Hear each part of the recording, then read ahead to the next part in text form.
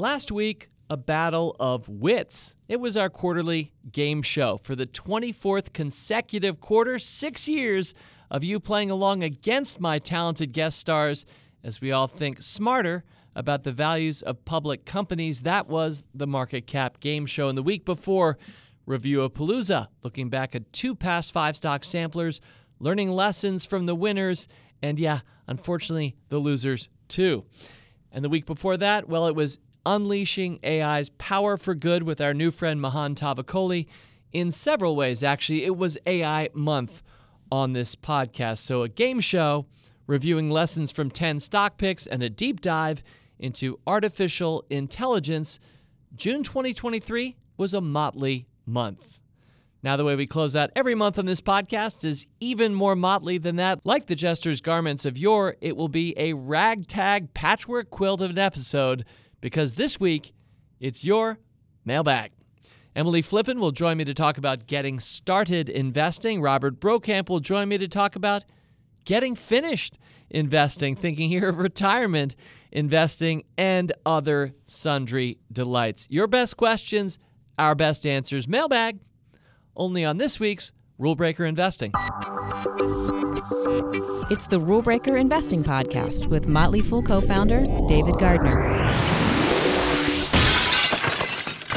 And welcome back to Rule Breaker Investing. Happy end of June. It has been a motley month. It's been an AI month. You know, I always feel some compulsion to justify making sure you heard each of the episodes of a given month as we hit the end of that month. So as I think back through the 3 that have preceded this one, I think of, well, first of all, if you didn't get to hear Mahan Tavakoli talk about artificial intelligence in a way that is understandable to all. Mahan is very well spoken, very well studied, but speaks the lingua franca, AI for the rest of us. And I think that you really deserve to hear more about our future. And I think that that's exactly what Mahan and I did a few weeks ago, speaking to the future we're all going to live together in and through. And it's going to be good. It's going to be much better than I think most people think. So there's a great reason to listen to the first week's episode for this podcast. The second week was a Review-a-Palooza, and what I want to say about any Review-a-Palooza where we go back and revisit past stock picks, see how they've done, I think the key thing about Review-a-Paloozas is you get to learn lessons because, of course, with every winning stock pick and every losing stock pick that I make or you make, we have an opportunity to learn lessons, but in particular, you're learning lessons over the right time periods.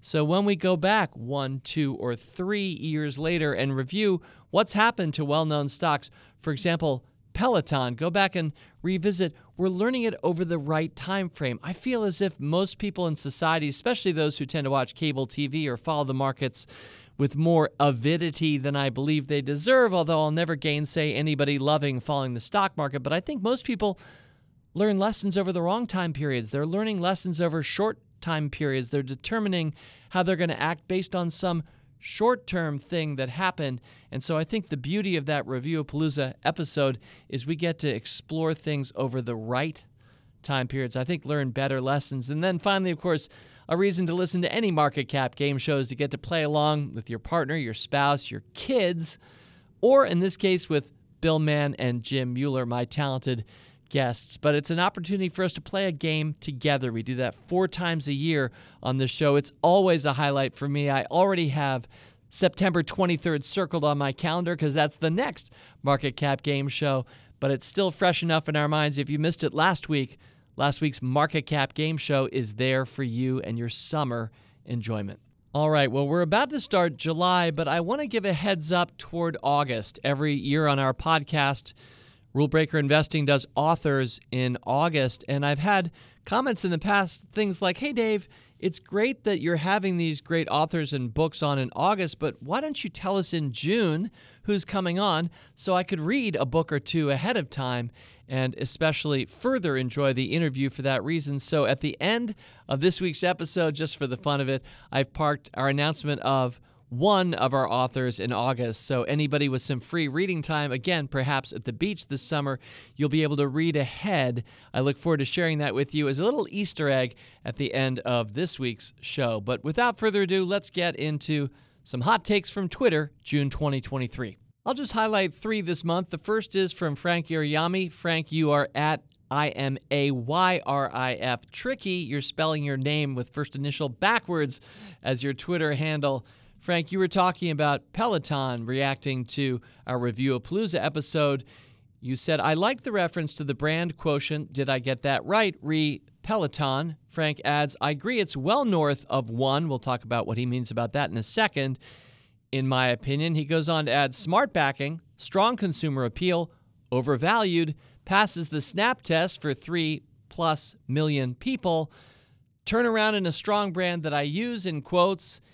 Frank concludes equals ad for me, as in sounds like you're buying some or some more of the stock. See you in a year on it with a smiley emoji. Now, Frank is referring to our brief discussion of Peloton and me wondering aloud, is it one of those companies where it's gotten so cheap at a market cap of $2.5 billion that it's not that different from probably the brand value it might be able to garner in a buyout from somebody else? Certainly not a prediction from me or from Frank that this company would get bought out.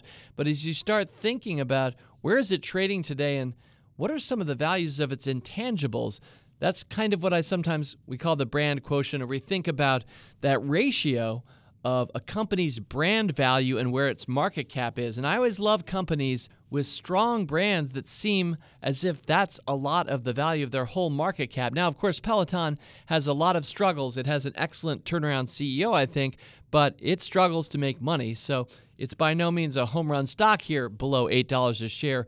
But at least in the minds of one listener and fellow fool, Frank, you're saying it passes your brand quotient test. So thank you for that tweet. And then just 2 other hot takes from Twitter, and both come from Matt Hard at 307fool, both on different topics, both fun. Thank you, Matt. The first reacting to our market cap game show last week. Matt, you tweeted, I love the market cap game show this week. By the end, it struck me that it was the human TMF Otter, referring to Bill Mann, the human who was the true tie to Artificial Intelligence Month. Bill proved to be his own large language model of company information. Matt concludes here, Bill GPT 1.0 put on a very impressive performance.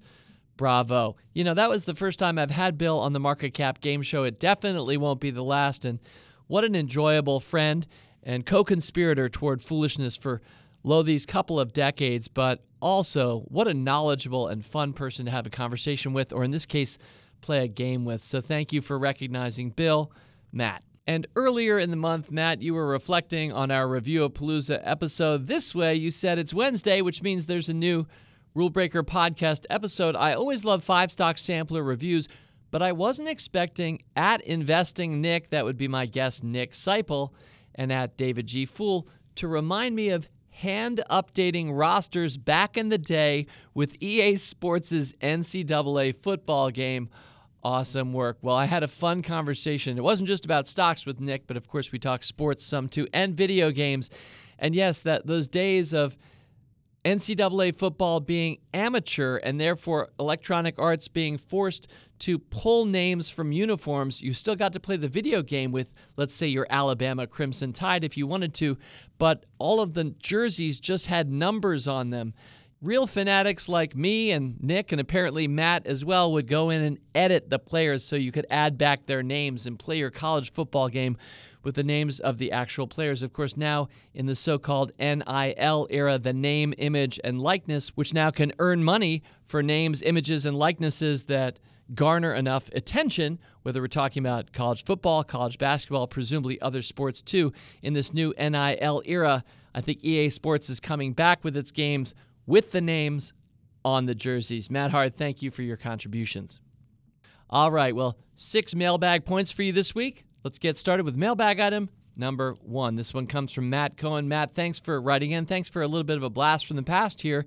Greetings, David. I noticed an interesting observation recently. On September 21st, 2007, you recommended Royal Caribbean Cruise Line, ticker symbol RCL, in Stock Advisor, and then you issued a sell decision for the stock about 3 months after the great financial crisis of 2008. In other words, that was a shorter-term recommendation of mine, one that lost money, and I basically said, let's exit. Anyway, Matt goes on, one of the researchers on the Stock Advisor team recently looked up the figures for me. If you had never sold RCL, Royal Caribbean Cruise Line, in Stock Advisor, the stock would have delivered a total return of 147%, compared to a total return of 275% from the S&P 500 over the same time period. So just to review, this was again September 2007. So if you just kept holding these last 16 years, you slightly more than doubled your money in Royal Caribbean, but you would have almost tripled your money just in an index fund over that time. So Matt concludes thus, RCL would have provided a relatively modest gain but been an underperformer. While your reasons for selling RCL were very understandable at the time, does it now look and feel to you like it was a mistake to sell RCL in Stock Advisor when you did? And if so, where does that rank among all the investing mistakes you've made either for yourself or on behalf of Motley Fool subscribers? Best regards, Matt Cohen. Well, you asked two questions there, Matt. The first is, do I feel like it was a mistake to sell Royal Caribbean in Stock Advisor when I did? And I'm going to say, no, I don't. I basically am playing the long game. It's rare for me to recommend a stock and exit after a year or two. Usually, I try to hold, as many know, for at least a decade or two. I think in part it was the really bad financial conditions that we'll remember from the Great Recession, and I just didn't like the dynamics for some of the companies in our portfolio in Stock Advisor at the time, and Royal Caribbean, a company I've enjoyed as a customer, a company I admire in many ways, was one that just didn't feel like a great pick. Now, I wasn't probably aware of what was going to happen in the next 15 years or so, but now looking backward, and thank you, because you know I love looking backward and learning, I'm glad to know, I guess, that this company has underperformed the S&P 500 by over 100 percentage points since 2007. So I would emphatically say I don't feel like that was a mistake. I do like to own up to my mistakes, and I talk a lot about them on this podcast and have over the years. I don't think that was one of them. And so the answer to your second question, where does it rank among all of the investing mistakes I've made, either for myself or on behalf of Motley Fool subscribers? I'm going to say somewhere down there in the 3,000s or so. I don't think it's a top 10 mistake. I don't think it's a top 100. I don't really think that one was a mistake, although I do wish good things for most for-profit companies, especially those bringing joy to the world. I think Royal Caribbean is one of them. Thank you for writing in, Matt Cohen. All right, Rule Breaker Investing Mailbag item number 2. This one comes from Eric Head, writing in for logical reasons, as will shortly become clear, from Knoxville, Tennessee. David, I just listened to your Review of Palooza episode, and the discussion with Nick Seipel centered on the changes in college sports conferences. For example, North Carolina's rumored move at the time to the SEC, etc. Those rumors continue. By the way, I couldn't help, Eric Head writes, but think of an earlier time, 91 years ago. Some time ago, I was researching the local Knoxville newspapers from the early 1930s for something I was working on. I read an opinion piece in the local paper lamenting the breakup of the old Southern League, a breakaway group that left to form the Southeastern Conference. What remained formed the foundation then for what later became the ACC. The columnist was lamenting the loss of the rivalry. Again, this is the 1930s columnist Eric is referencing. The columnist was lamenting the loss of the rivalry between Tennessee and North Carolina and Duke. Who today recalls, Eric writes, that there was ever such a rivalry between these schools?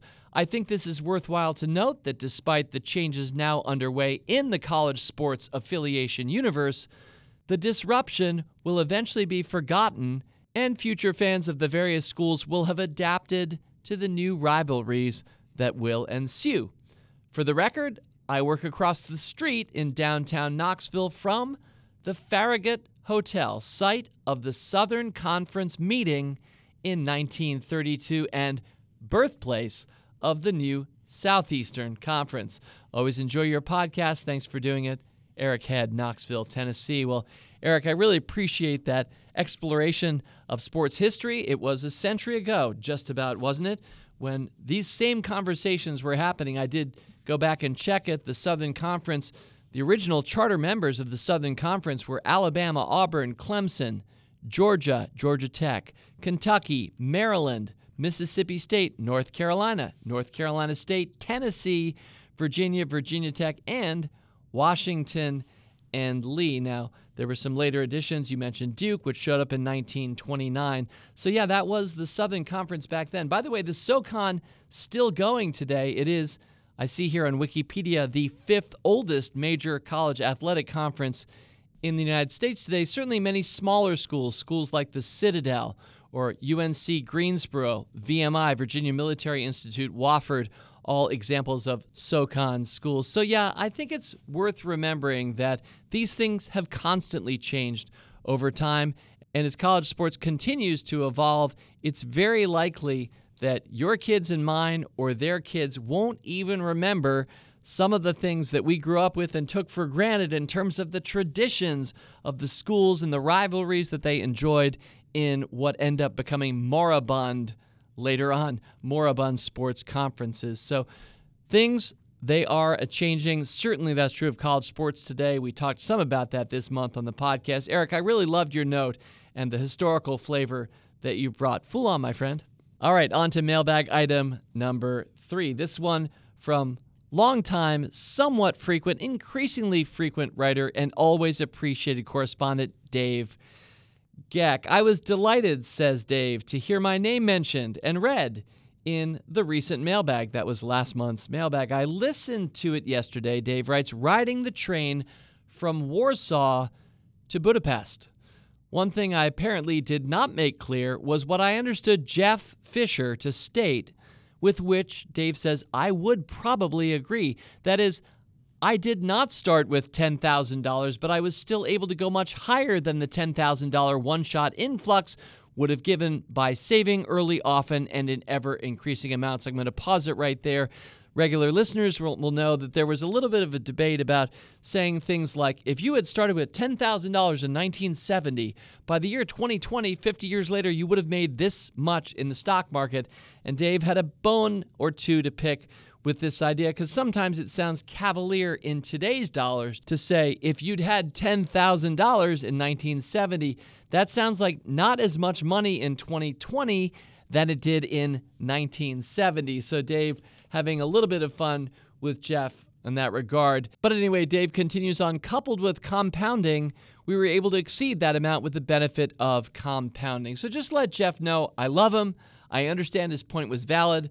My pickiness, Dave concludes this paragraph, is both a blessing and a curse. Now, Jeff Fisher, not in the offices today here on a summer day, but Jeff did take the time to give a one-paragraph written statement, which I will share back through this podcast. This is not, of course, just for Dave.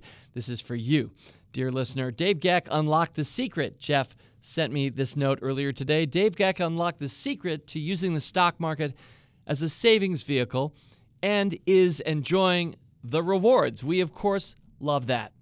That, in short, Jeff writes, is what The Motley Fool has been about since its start in 1993. Simply putting your regular savings, however small, into the stock market, perhaps starting with the S&P 500, perhaps only ever buying into that benchmark, for many of us anyway, through the many low-cost vehicles available, is a grand, simple way to win as an investor. Just a few days ago, Jeff references Fool writer Trevor Genowine, who wrote an article about this. So this is out just this week on our site. You can definitely Google it and find it. Trevor shows that investing $50 per week in an S&P 500 ETF since 1993 turned that small commitment into $432,500 in value today. Yes, that $50 per week, grand total $78,000 invested over 30 years, is now worth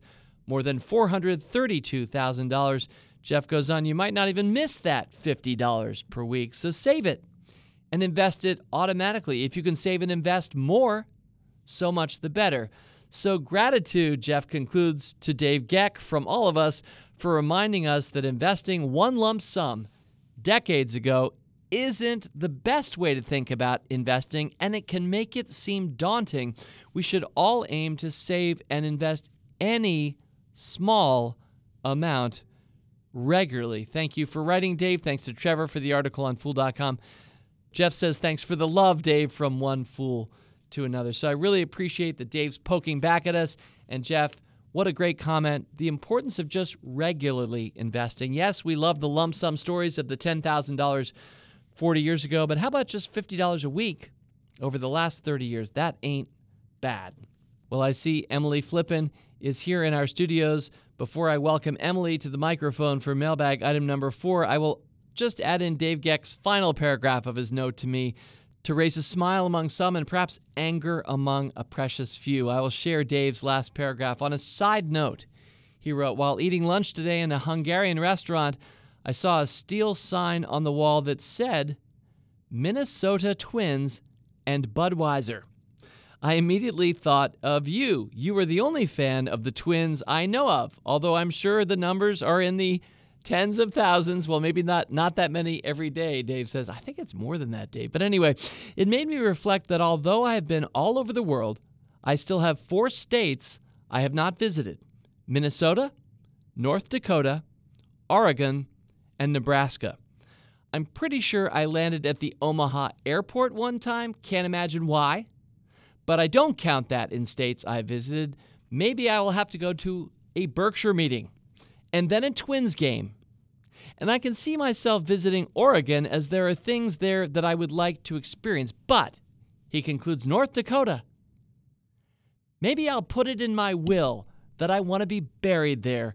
Can't think of another reason to go. Well, Dave, I think that you have angered a few people listening to us this week, but I suspect you may have made others laugh. I sure did when you said, maybe I'll put it in my will that I want to be buried there. Well, I hope that doesn't happen for a long time. Dave, thank you for writing in. Thank you as well, Jeff Fisher. All right, on to Rule Breaker mailbag item number 4. Emily, how you doing? I'm doing well. Good to be here. Thank you. Give me a snapshot of some summer moment, good, bad, or neutral, before we get started here.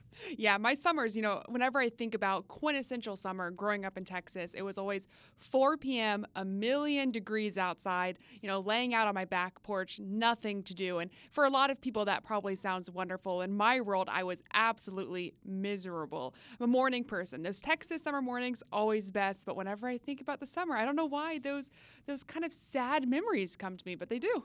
How would you characterize the greater Washington, D.C. area summer thus far? Muggy is maybe the word I would use. We've had an unseasonable amount of rain, even as we're sitting here taping today's episode. We're watching storms roll in. Yeah, it's big, dark. It's not just dark right out there. I would say it's black, some of those clouds. So I love that weather, though. I'm looking forward to it. It is fun. And I know it happens in Texas. It also happens in Washington, D.C.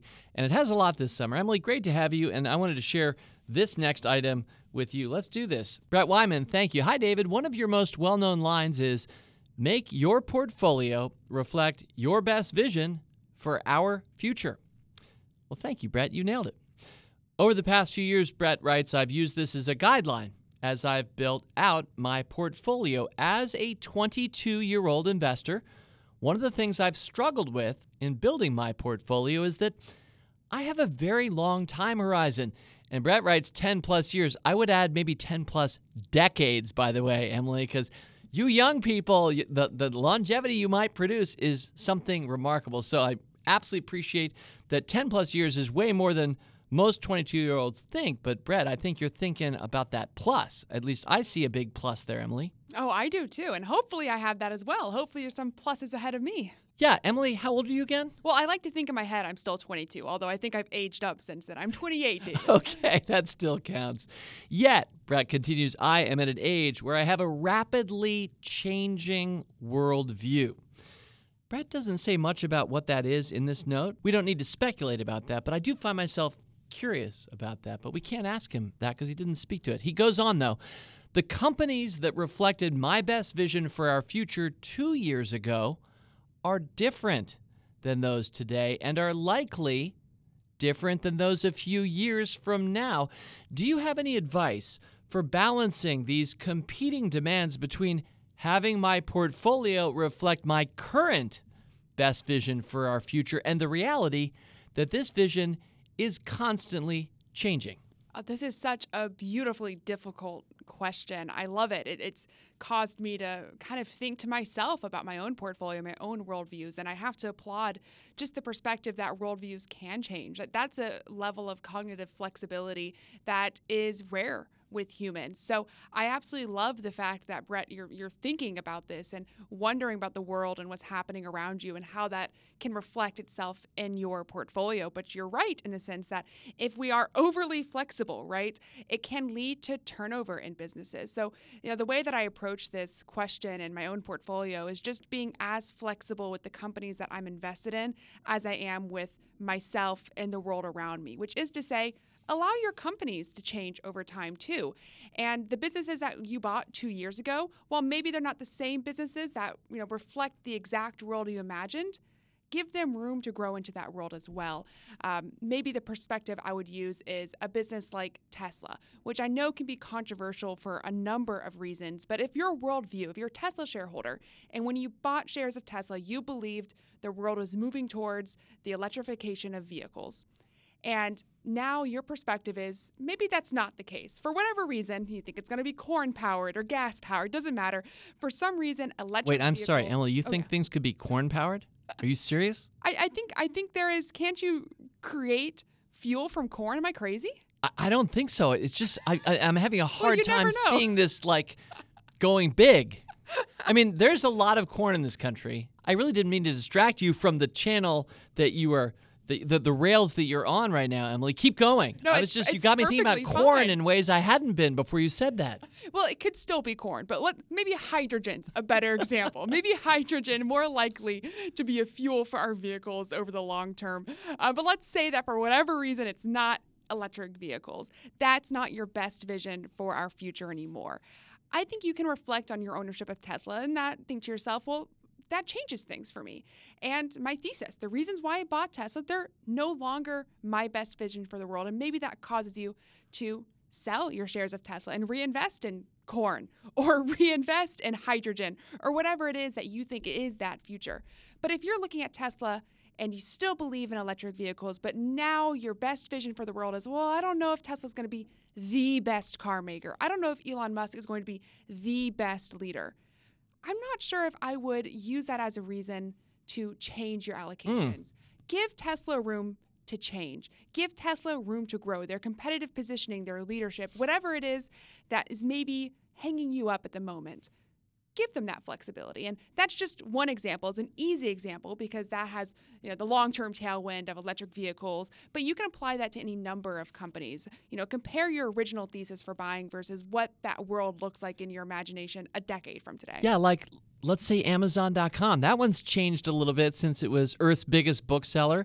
But I'm also thinking more recently, Emily, a company like Facebook. A lot of people thought about Facebook one way, whether they were kids who were like, my friends are on Facebook, my parents aren't, or maybe then the parents, we're all on Facebook, our kids aren't, or maybe in recent years, it's not even called Facebook anymore. It's now Meta Platforms, and there's some identity crisis baked in there, and there was some decline in the stock baked in there, and yet, just checking it, Meta is an absolute monster here in the first 6 months of 2023. So, yes, these companies themselves really morph, and I really like that point you're making, Emily, which is doesn't mean you have to sell. And maybe there's a little bit of a grace period. Like maybe Brett changes his mind, and I love that you underlined that he does change his mind because that's really psychologically good unless you're doing it too frequently.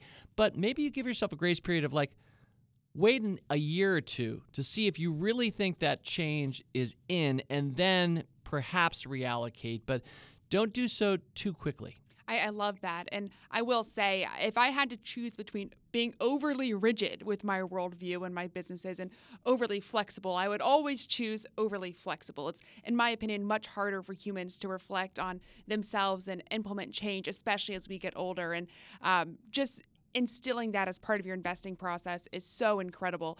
But I agree, that is, our businesses are flexible too, and they will change and iterate over time. So the problems that plagued Meta or Facebook when somebody made their initial investment is probably very different than the problems that plague the business today. But fundamentally, I think Meta or Facebook is going to be a business that capitalizes upon humans, our data, and our engagement. It's always been like that. And if your best worldview no longer sees that as part of its future, then maybe that's a reason to change your investment philosophy on Meta. But if you're looking and you're like, I'm not sure about the metaverse right now, well, give Meta some time, right? We don't know exactly where they'll be 10 plus years from now.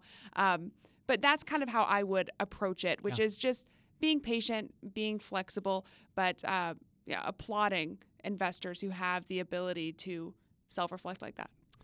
He closed by saying, I don't want to end up with a high turnover rate buying and selling companies every few years, as that would not be in line with true investing. Yet I don't want a portfolio of companies I'm embarrassed to own. You know, I think there might be something to be said here at the end, Emily, about when we're in our 20s, especially, let's say, early 20s versus the advanced age of 28, we might be changing our worldview faster than when we get to be, let's say, 32 or 42 or 72.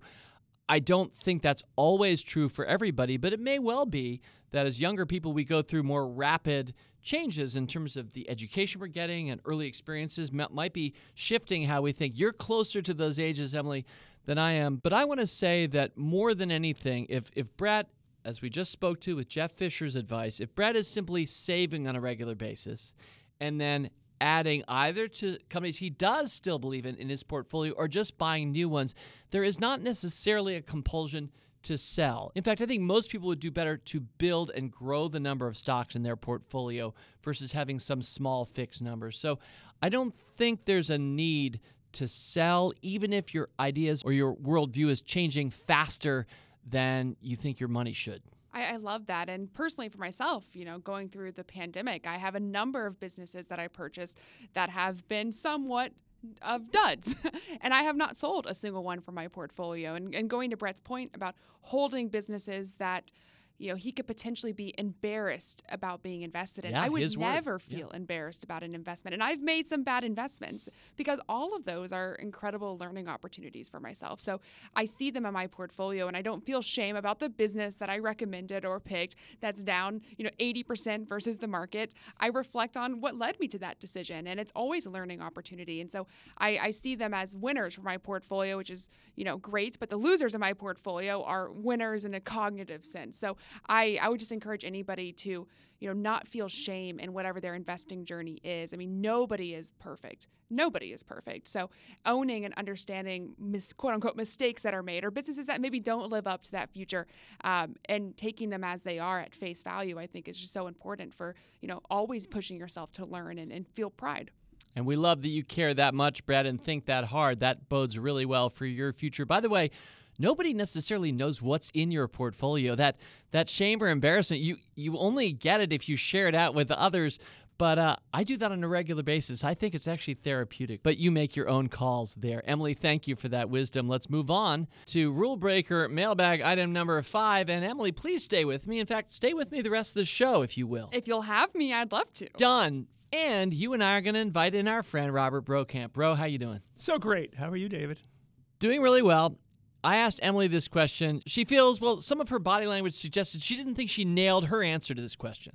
Yeah, mostly because I didn't realize what day it was. I did not realize what season it was. Well, that's a whole separate topic, and it's just like, when does summer start? And some people say astronomically on the 21st, summer solstice, but then some people say meteorologically on the 1st of June. And that's a separate thing. Here's the question, bro. Give us a quick snapshot of a summer moment that you've had thus far, good, bad, or neutral. It was one of the best moments of my life, I would say, because my oldest daughter got married in Rome. Oh, my gosh. I did not know. Yes. Congratulations. Thank you so very much. It was beautiful. It was expensive. And when you do a destination wedding, not so many people can come as you would like. But for those of us who showed up, it was a wedding to remember. And was this an Italian gentleman that she married? No. Absolutely not. No, she just wanted to make it as difficult as possible. So they love travel, and just actually a fellow she met at Catholic University where she went to college, my alma mater. Yep. Right here in Washington, D.C. And they just wanted to do it at a rooftop looking over the Vatican, and it was gorgeous. My God. That is good. Thank you for sharing that. Emily, that was a better answer than your Texas answer. I liked your hot Texas answer until I heard bro. All right, let's go on to this question from Charles Anthony, my new friend, because I met Charles Anthony at a supper last week. I had the honor of speaking to a supper for the Institute for Responsible Citizenship, a bunch of guys. It's all guys, this particular institute, but they come in every summer as interns and experience Washington, D.C. over 2 summers. And Charles Anthony was one of them at the supper. And you talk about a bright guy who raised his hand with a number of questions. I couldn't answer them all, and that's why he wrote me for this mailbag. I said, hey, just send it for the mailbag.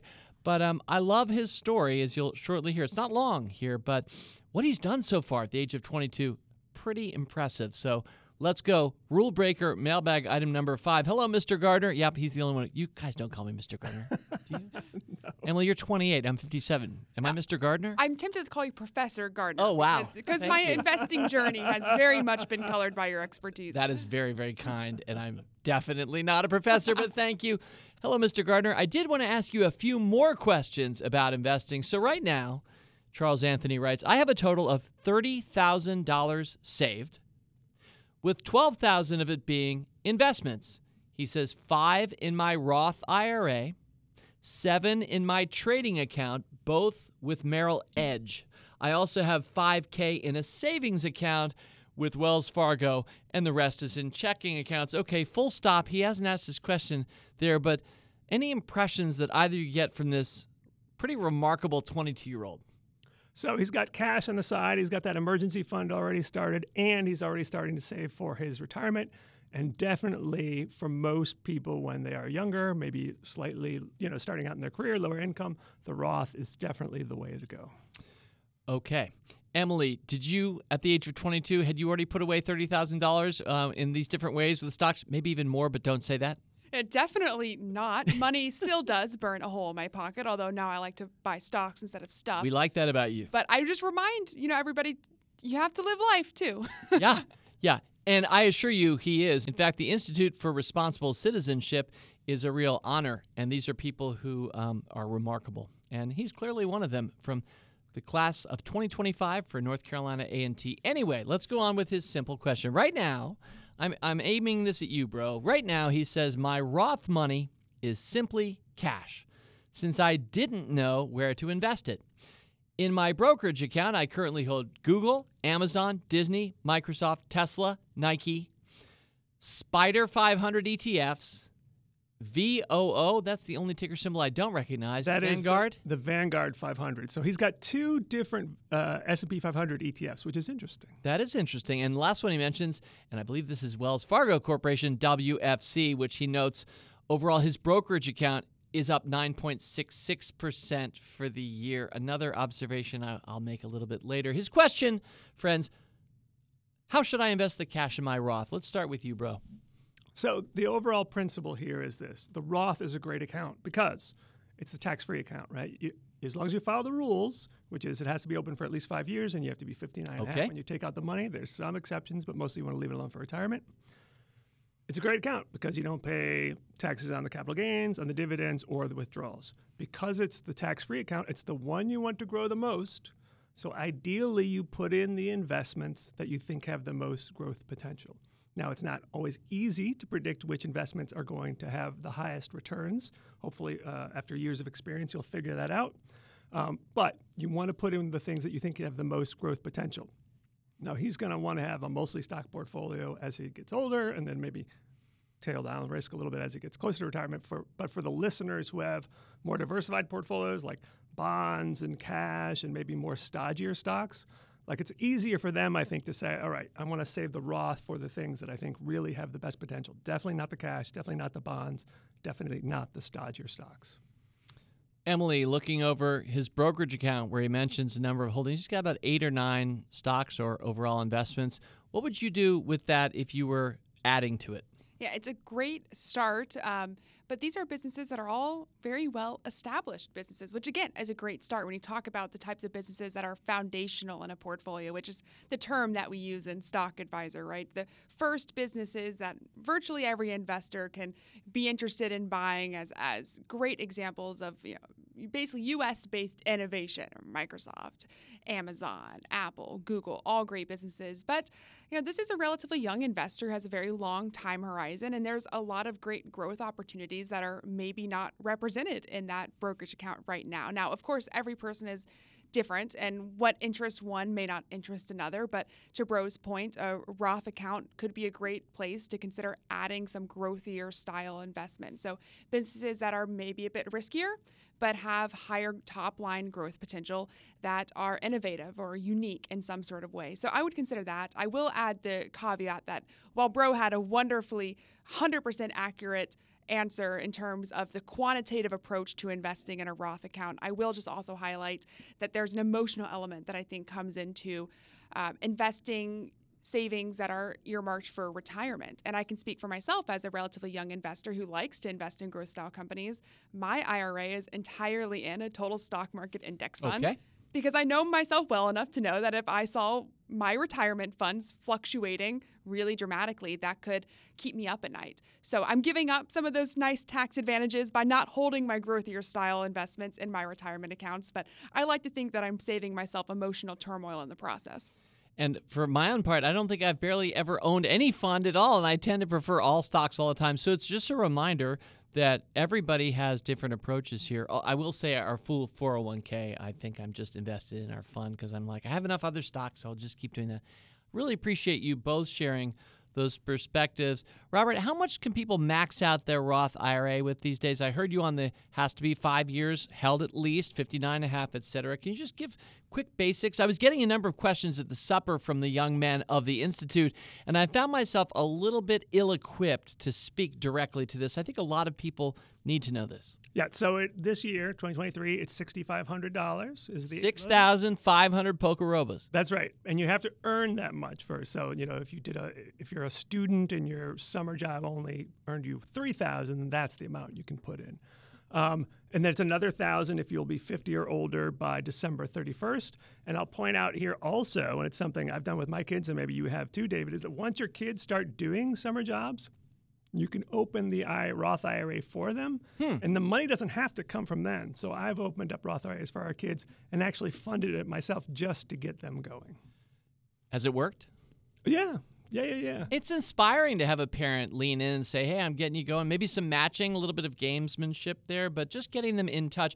One thing that Charles Anthony's doing is I think he's buying companies that he knows, that he can connect with. I think most people who are 22 can connect in some way, shape, or form with Disney, certainly with Amazon, possibly Tesla, a lot of people wearing Nikes, et cetera. So I feel as if we've got a guy who's found really good brands of companies that he recognizes and that I think are going to be around in 10 plus years, probably profiting at that point. At least I hope. Yeah, it's a beautiful consumer-facing portfolio. And to your point, Bro, I got started investing by a Roth IRA, actually. A very similar methodology. I got a job at Starbucks. My mom said she would match my contributions one for one. And I put mine in a very risky biotech fund, and my mom put hers in a very reasonable index fund. So great way to get kids started. Yeah, that's what we did. So we set them up with index funds, both U.S. international, small cap, large cap, but then using actually Stock Advisor, we let them see what were the picks, and they picked the companies that they were interested in. And every once in a while, you'll hear them say, like, okay, what did Tesla do? What did Target do? What did Starbucks do? Well, I suppose we should go on to our final mailbag. Although, again, having just befriended Charles Anthony here in the last week or so, I feel like maybe there's one or two more things that we could add into the story. So, Bro and Emily, let me just restate the start of his question again. This is a young man with $30,000 saved, $12,000 of it in investments, $5,000 in a savings account, the rest in checking accounts. I'm not sure, Bro, if you would reallocate in any way, shape, or form, or thoughts there, but it could even be, what about the next $1,000 or the next $30,000? Your thoughts, then Emily's, then we'll move on. I just have a thought about dividends, right? So he has some dividend payers in his brokerage account, which is great, except if you hold them in your brokerage account, you have to pay taxes on them each and every year, even if you reinvest them. And if he's going to hold these for years, if not decades, he's going to have to pay a lot of taxes over the years. So I would say if he's going to think of investing in dividend payers in the future, try to keep those in his tax-advantaged retirement accounts. Whereas if you buy a stock that doesn't pay a dividend, you don't pay any taxes. It has built-in tax advantages until you sell it, and then you pay long-term capital gains rates, which are lower. So that's just another thought on what they call asset location. Keep dividend payers in tax-advantaged accounts. And I'll come in with the emotional response, which is, this is a 22-year-old in a very enviable position who now has the wonderful challenge of determining where are his priorities in life. A fair amount of that money is held in a checking account, and that's fine. Maybe that money is earmarked for a trip to Rome, right? Maybe that money is prioritized elsewhere. But if it's being saved, where do you want to put it? Put it in a Roth IRA, right? Max out those contributions. Or maybe you put it in a brokerage account because you're going to use that money at some point in the future. I mean, there's just great questions about priorities that are risen by the fact that he has saved so much money. Yeah. Good job. Overall, good job. Totally. And I'll just add as an addendum, I love that he knows he's up 9.66% for this year. You know I love the scoreboard. I love the scorekeepers. I love, Charles Anthony, that you're taking the time to score yourself and know how you're doing. So all good thoughts from us to you. Keep up the great work. Fool on. All right, and now our final mailbag item, and we insist at this point, yes, Emily, you must stay with us. We're having too much fun. I am thinking of you for this one, though, bro, because we're about to go dripping, and we're going to be talking dividends a little bit here with Justin D. Dear fools. Justin starts, greetings from a subscriber whose Gardner-Kretzmann continuum score is .975 and whose sleep number is 20. Now, before I go on, full stop, Justin has thrown down a couple of terms near and dear to my heart on this podcast. Not everybody knows what we're talking about, so real quick, what he's just expressed is that whatever his age, let's just say Justin is 32. That means his GKC score of .975 means that 98% of his age is how many stocks he owns. So if he's 32, he's got about 30 stocks in his portfolio. That's what he's communicating through that. And then his sleep number, well, that's what I call the amount that you would be willing to allow your largest holding to grow to as a percentage of your overall portfolio. So he's also conveyed very quickly, see how efficient these terms are? In one sentence, he's given us also that he wouldn't allow a stock to grow to more than 1/5 of his portfolio. Now, with that said, let's get to his actual situation. Bro, in retirement, Justin writes, I plan to supplement my Social Security, TSP. Is that Thrift Savings Plan? Yes, that is the defined contribution plan for federal employees. It's like their 401k and is the biggest 401k plan in the United States. Thank you. And we break down our acronyms on this show, so thank you, bro. And federal pension with a 3 to 5% monthly withdrawal. He's planning to supplement these things with a 3 to 5% monthly withdrawal from his stock advisor portfolio. Only about 15% of my current holdings pay dividends, and I have activated dividend reinvestment plans for all of them. Of course, dividend reinvestment plans, the acronym is DRIP, and we'll be using that once or twice more here as I finish out his question. So Justin's asking, still somewhat theoretically, he says, retirement is a way off. Once retired, I have a planned algorithm of monthly withdrawals from this account, starting with getting fully rid of the lowest performing stocks, interspersed with shaving outsized holdings down to 10% of my overall portfolio, basically on repeat. So he's setting up his own artificial intelligence. He's got his own algorithms in place, and that's what he's doing. Again, he's getting fully rid of his lowest performers, and he's shaving down his best performers from that sleep number of 20 to a sleep number of 10, and he says rinse and repeat from that point. My question is one of realizing maximum gain from my dividend-paying holdings. In retirement, do I keep my DRIPs activated as I withdraw from holdings based on the above algorithm? This is why we saved this one to the end, bro, because we're getting a little technical here. Yeah, I see you putting on your thinking cap, which looks a little bit like a jester cap here at Foolish. I know it's unusual because usually I'm not thinking too much. So,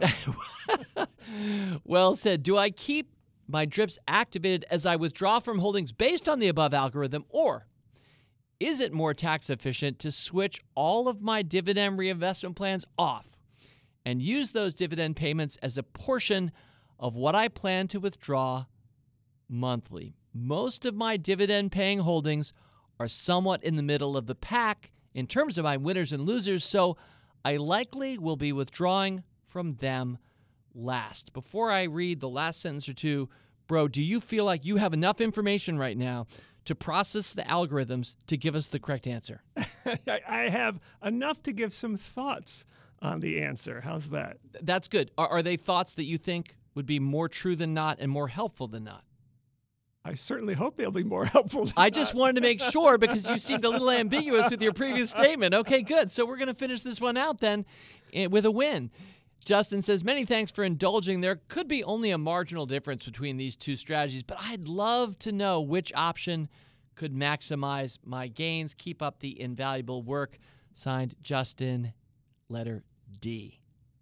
Bro. So I'm going to start with a couple of retirement planning principles, and these are really in terms of once you reach retirement, you might have a few accounts. You have a taxable brokerage account, maybe a traditional tax-deferred account, and maybe a tax-free Roth. And you have this question, all right, which accounts do I tap first? And here's the conventional wisdom, which many studies have shown. It doesn't apply to everyone, but it's a good starting point, and that is you drain your taxable accounts first, then your traditional tax-deferred, and leave your Roth for last. So if you decide to follow that step, that progression, then the dividend payers that you have in the accounts that you're not going to tap for years, maybe not even decades, keep reinvesting those dividends. Now, here's the other principle. Any money you expect from your portfolio for the next 3 to 5 years should be out of the stock market. Cash, CDs, short-term bonds, treasuries, stuff like that. In retirement. In retirement. And so if you have dividend payers in the accounts that you plan to tap in the next few years, one way to keep replenishing what we call our income cushion, this safe pile of cash, is to turn off dividend reinvestment and just let that accumulate as cash so you don't have to sell so much every year. So to sum it up, it really depends on where the investment is, in which account, and how long it is until you plan to tap that account. For years, he was one half of the superhero duo for Motley Fool Answers. For years before that, starting with Rule Your Retirement, Robert, you've been bringing these kinds of insights to anybody who would be willing to ask, in some cases, as complicated, sometimes a question, as Justin might. Arguably one that isn't going to kill it for our podcast ratings. I mean, for this particular question, we're getting pretty technical. But Robert, thank you for that thought, and thank you for all the remarkable work that you do here at The Fool. Emily, listening to this situation and thinking of that far-flung hypothetical idea of retirement, what thought comes to your mind? Yeah, I love this question because conceptually, you think about buying dividend companies and eventually getting to the point where you're in part living off the dividends, right? You're literally getting money back from the companies for the money that you've put into the business. But going back to the point that we were talking about earlier, David, around flexibility in our companies and our mindset, I think it's worth reiterating that depending on how far away retirement is, buying a dividend-paying company today does not guarantee that it will be a dividend-paying company by the time you reach retirement. I'm thinking about businesses that had long histories of paying dividends, GE being a great example. Even more recently, companies like Disney, which had impressive dividend histories that recently got cut as their business changed. I mean, be flexible with your investments too, and just recognize that if you're buying dividend companies as part of a retirement plan, depending on how far away that is, the business you're buying today could be very different than the one that exists when you retire. And it's also true, the other side of the coin, Robert, that some companies that don't pay dividends today all of a sudden might, as they mature, start paying dividends. Yeah, absolutely. And the other thing I would like to point out that Justin is doing well, and that is, as a retiree, you have to decide what to sell. And one way to rebalance your portfolio is sell the things that have become overweight. And that's what he's doing, right? If he says, if a single stock is getting too big, I'm going to cut back on that. But it could also be asset classes. It could be stocks versus bonds versus cash. It could be large cap versus small cap, something like that. And then if you're still working, you kind of do a different strategy, and that is if you have parts of your portfolio that are underweighted, all your future contributions to your IRAs and 401ks go into those asset classes. So it's a great way to strategically manage the flow in and out of your portfolio as a way to rebalance it. Thank you, and thank you both. And in fact, rarely do I do ads on this podcast anymore. I used to read, like we all did, used to read for Harry's, get a better shave, or Rocket Mortgage for like a solid year and a half or so. And I think Warby Parker Glasses maybe were there for a while. But I'm going to do an ad for us here because both Robert and Emily, you fulfill important functions here at The Fool. And I just bet after getting to hear from you for the better part of 20 or 30 minutes, a few people listening at least might be like, how can I get some more of that? So starting with you, Robert, what can I sign up for or do at The Motley Fool that will get me in touch with you so I can ask you my complicated algorithmic question?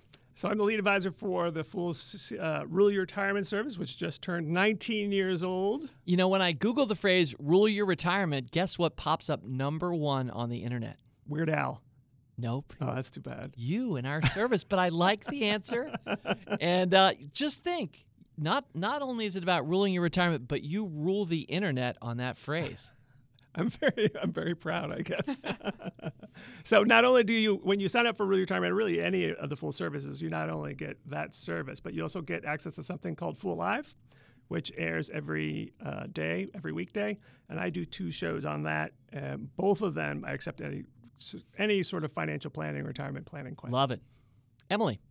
Yes. Well, the flagship service here at the Motley Fool is a great place to start. That's Stock Advisor. And David, I work on a team that uses the investing methodology that you put forth for your kind of rule breaker, stock picking mindset, if I will, to help find great companies for average investors in Stock Advisor. And we have stock picks that range anywhere from companies like Amazon, Google, Apple, to smaller businesses that are more growth oriented, unprofitable. So really a little bit of something for everybody and a kind of choose your own adventure, if you will, stock picking service. Thank you, Robert. Thank you, Emily. Emily, I'd be remiss if I didn't ask you, I'm not asking you to pound the table for anything, but what's a stock that's come across your transom recently that you like? You're not here, again, pounding the table for it. It's not the only stock people should buy, but what are you looking at right now? Well, I like to go back to that methodology that you mentioned, which is make sure your portfolio looks like your best vision for the future. I probably butchered it a little bit, but one business that I think is made some recent strides in that direction is Vertex Pharmaceuticals.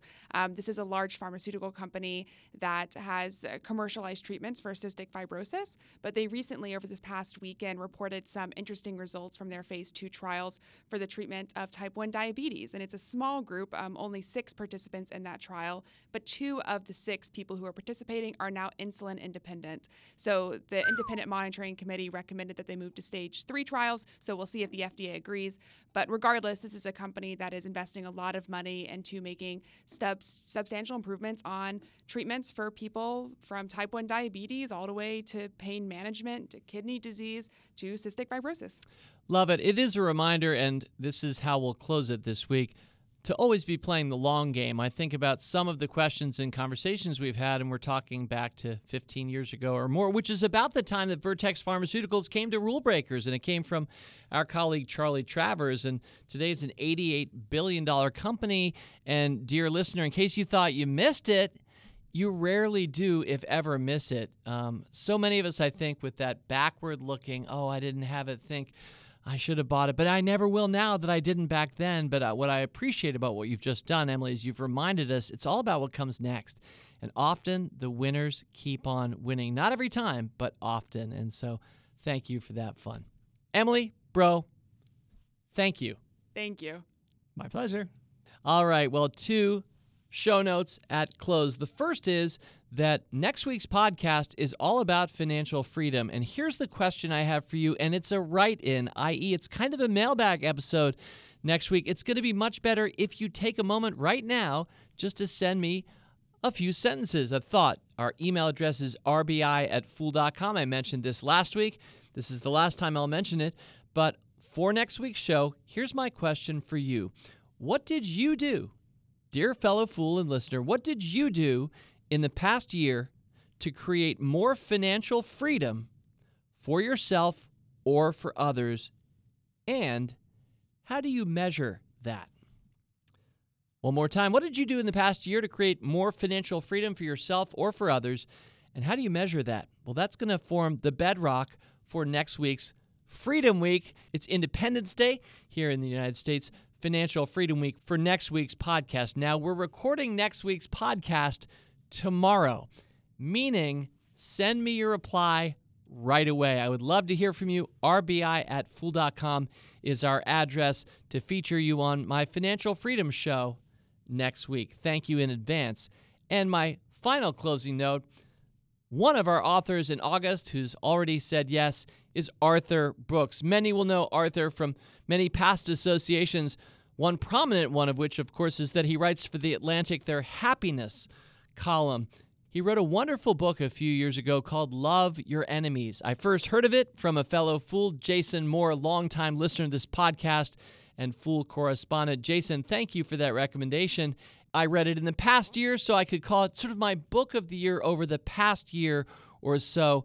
It's about the great importance of treating everybody with respect, especially thinking today in the United States of America, people who may not agree with you. We're told, many of us, through many different traditions, to love our enemies.